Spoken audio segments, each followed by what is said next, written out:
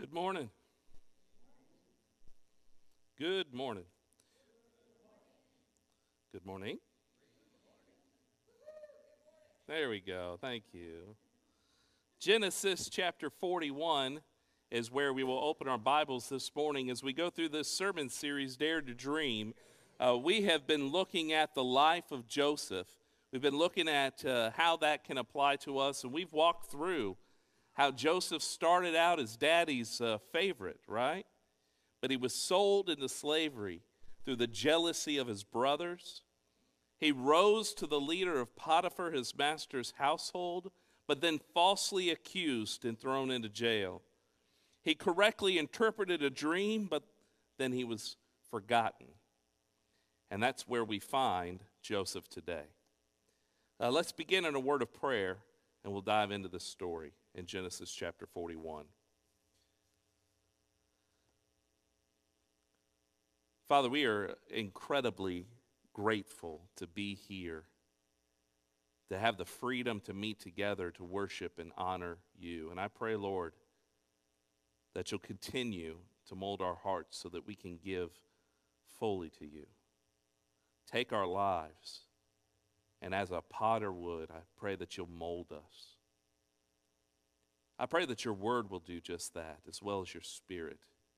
Especially as we meet right now and study, we pray that you'll just open our hearts and our minds to the truth in your word. We pray in Jesus' name. Amen. Well, the cupbearer indeed forgot Joseph for 2 full years. Now, Joseph was was a servant of the warden's household. And he also had to look after all of the prisoners there at the jail. And while all that was going on for 2 years, about 2 years later, Pharaoh had a dream. And it was, I think, the weirdest dream that we've studied so far. There were 7 cows that came out of the Nile River. And they were good cows. I mean, fat, good-looking cows grazing on the grass there by the Nile. But then 7 ugly cows. They were skinny, barely had any meat on their bones. They then came out of the water and they ate the 7 fat cows. And Pharaoh woke up. Somehow he was able to fall back asleep. And this time he had a second dream. And this dream, there was one single stalk. And on that stalk had 7 heads of grain. And those heads of grain were healthy and good, ready for harvest. But then 7 other heads appeared. They weren't good. They were thin. They were kind of scorched by the wind. And those 7 thin, ugly, scorched grain gobbled up the 7 good and healthy grains. Pharaoh woke up again. Pharaoh was the king of Egypt and had people at his disposal. And he wanted to know the interpretation of this dream. He called in wise men from throughout the land. He called in magicians throughout the land. And no one could interpret this dream. The text doesn't tell us this, but I picture Pharaoh obsessed and telling anyone who would listen to his heart, we've got this dream. You guys got to hear this dream, and would tell anyone. It's kind of like 7 weeks ago when I hurt my elbow. Anybody tired of me talking about my elbow? For 7 weeks, I've constantly been telling anyone who will listen about my elbow. Why? It bothers me, and I don't know what to do about it. I don't know how I can get to feeling better. I tell you this story, and strangers this story, because it's heavy, right? And here Pharaoh is, anyone who will listen at this point. I don't care if you're the cupbearer. I'm going to tell you this story. And that's what he does. We're told in the text that the cupbearer was incredibly embarrassed. He said, "Hey, Pharaoh, I don't want to bring this up, but remember when you got really, really mad at me and the baker? Do you remember the baker?" And he begins to tell the Pharaoh about he and the baker had these dreams, and there was this young Hebrew by the name of Joseph who interpreted their dreams. He interpreted that the cupbearer would be reinstated and that the baker would be hung. And he said, do you kind of remember hanging the baker? Because his dream was interpreted that way. And so Pharaoh, without even missing a beat, calls for Joseph to be shaved and bathed. Look at verse 15 with me. Pharaoh said to Joseph, "I had a dream, and no one can interpret it. But I have heard it said of you that when you hear a dream, you can interpret it." And Joseph replied in the weirdest way. Not necessarily a way I would have replied, but he said, "I can't do it. But God can. But God will give Pharaoh the answer he desires." If you step into my kitchen, I deep down, I'm going to be honest with you, I deep down in my heart want you to tell me how good my kitchen looks like. All right? I want you to praise me for how good my kitchen looks. You know why? Because over 5 years ago, when we had to gut that kitchen, I had to rebuild everything. I laid the tile. I put the cabinets in myself. That's what I want you to say. But the reality is I didn't do it myself. I had Jeff Womble there. I had Jeff Offshack there. You guys remember Jonathan Absher, Ryan Chrisman, Don Boyd came out. These folks took their time to help me rebuild it. So for me to take complete credit for it would be, well, not fair. Even though internally I want to take credit for it. And I wonder about Joseph here. I wonder how long he paused. Or did he have a pure heart? Oh, I can interpret dreams.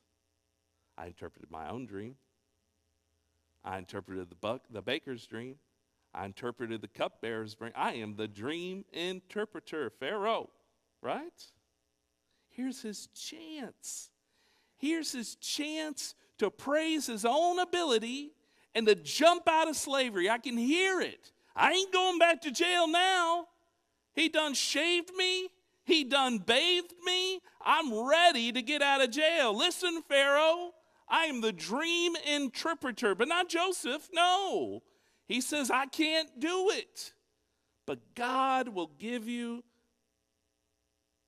the interpretation you desire. Joseph recognized the source of his power was not inside of him, but it was heavenly. And Paul says in 2 Corinthians 3:5, he says, not that we are competent in ourselves to claim anything for ourselves, but our competence, he says, come from God. Joseph understood this New Testament principle, that the power came not from himself, but from his God. And think about the risk. Think about the risk. Pharaoh could have scoffed at him and sent him right back to jail. He had his own gods. Can you imagine? Here he stands in a foreign country full of foreign gods. You are a prisoner. You're quite possibly the only Hebrew he's ever met face to face. Possibly. Kenneth Bailey tells a story of teaching some short courses at a Lutheran church of Latvia. And while he was there, he observed the interviewing of prospective students, inquired of the interviews when they questioned.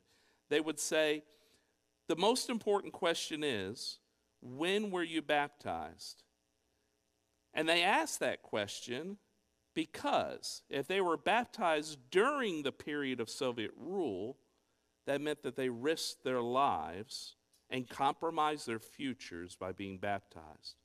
But if they were baptized after liberation from the Soviets, we have many further questions to ask about why they want to become a pastor.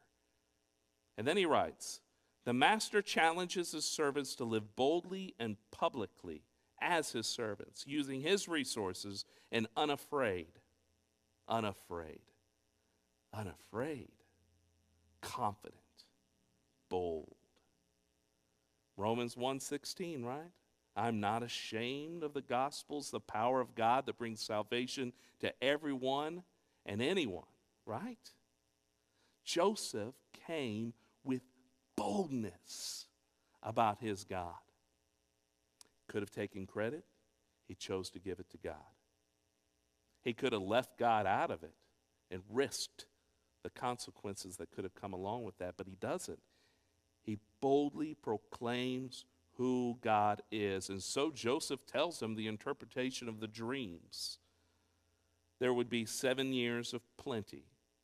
There were 7 big, fat, healthy cows. 7 years of plenty. There were 7 stalks of grain that was good and healthy. There will be 7 years of bountiful harvest, Joseph says. But following that will come 7 years of famine. Those thin cows will swallow up all the bounty you harvested. Those thin stalks, those thin heads of grain will gobble up the good, healthy grain, right? And the reason Pharaoh received 2 dreams is because the matter has been firmly decided by God. And he goes on in verse 33. He doesn't stop there. This has been firmly decided by God, and Joseph goes on with more boldness. He said, now Pharaoh, this is what you should do. You should look for a discerning and wise man and put him in charge of the land of Egypt, he says. Let the Pharaoh appoint commissioners over the land to take 1/5 of the harvest of Egypt during the 7 years of abundance. They should collect all that food from the good years that are coming and store up the grain under the authority of Pharaoh to be kept in the cities for food. This food should be held in reserve for the country to be used during the 7 years of famine that will become upon Egypt, so that the country will not be ruined, gobbled up by the famine. And then we're told that the plan seemed good to Pharaoh. And so he looked at all of his officials and said this, can we find anyone like this man of whom is the Spirit of God? Pharaoh said to Joseph, since God has made all this known to you, there is no one who's discerning and wise as you. You will be put in charge of my palace, and of all my people, they're going to submit to your orders. Only with respect to the throne will I be greater than you. Wow. Now, Joseph has fought the temptation of taking credit for becoming a dream teller. He's proclaiming who his God is and how he can interpret the dreams. And now Pharaoh sees the wisdom that God has given Joseph to not only interpret the dreams, but to give a plan and action to save all of Egypt.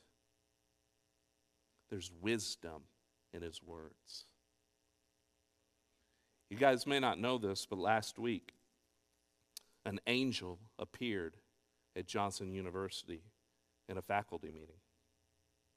And the angel looked over the faculty and told them, if in return for your unselfish and great behavior for this university, the Lord will reward each of you with your choice of wealth, wisdom, or beauty.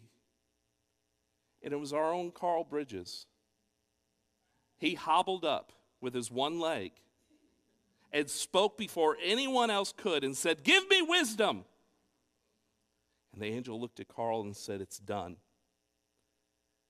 So now all the heads in the room, talking Dr. Weatherly, we're talking Dr. Smith, even Dr. Eubanks was in the room. And they looked at Carl, and he had this halo over his head, and they said, "Dr. Bridges, tell us some wisdom." And with the poise of Socrates, Carl said, "I should have taken the money."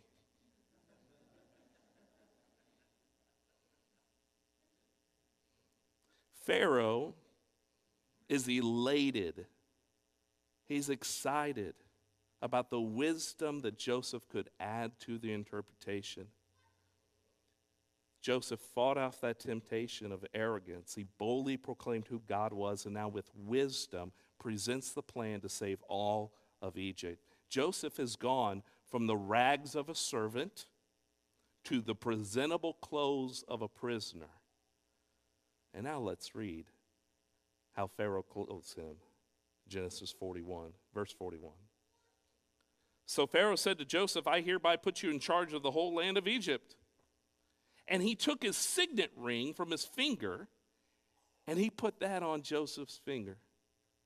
He dressed him in robes of fine linen and put a gold chain around his neck. He had him ride a chariot as his second in command, and the men shouted before him, "Make way." Thus he put him in charge of the whole land of Egypt. And Pharaoh said to Joseph, "I'm Pharaoh, but without your word, no one will lift a hand or a foot in all of Egypt." And so Pharaoh gave Joseph a new name, gave him a wife, and Joseph went throughout all of the land of Egypt.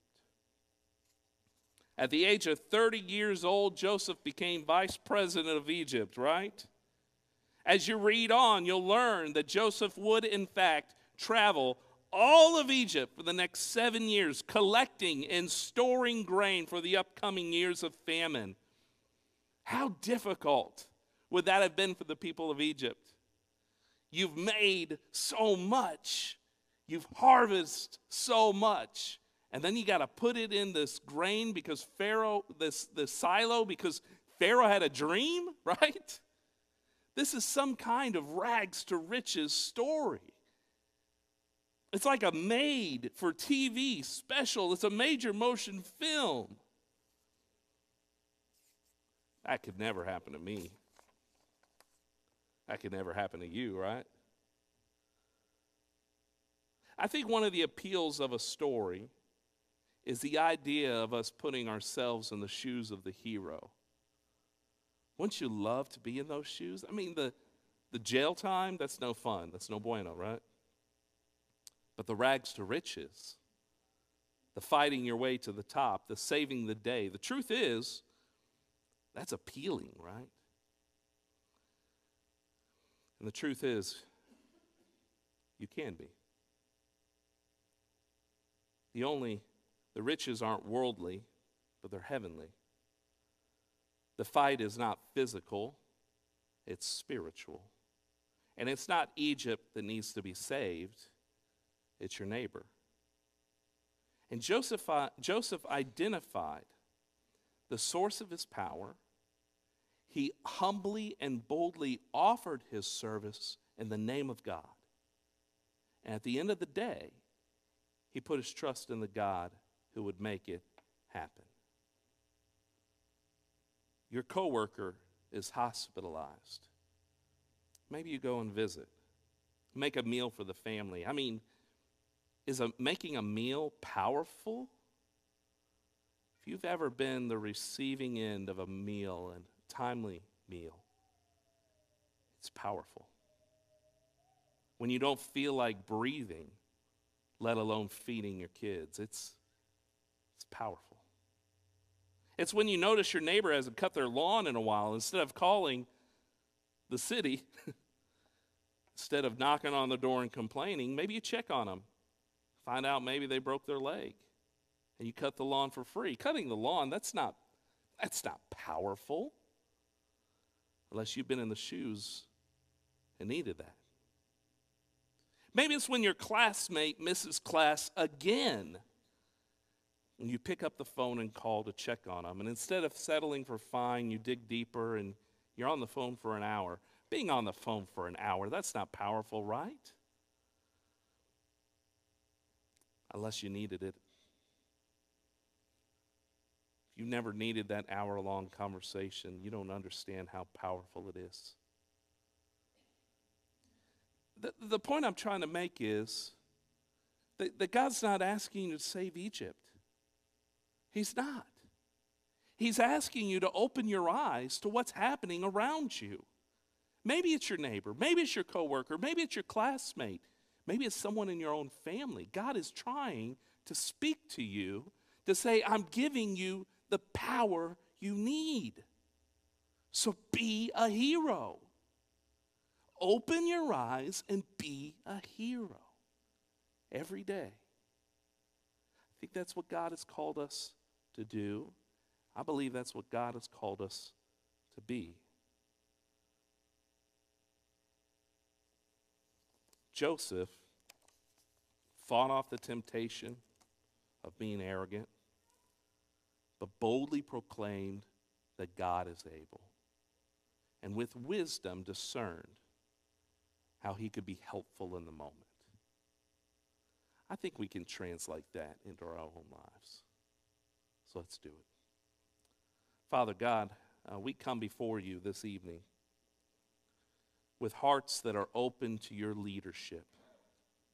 And my prayer is that you will, in fact, guide and lead each one of us. Open our eyes to those opportunities where we can serve you, that we can be your hands and feet, that we can, with your power, serve in powerful ways. And we pray in Jesus' name, amen.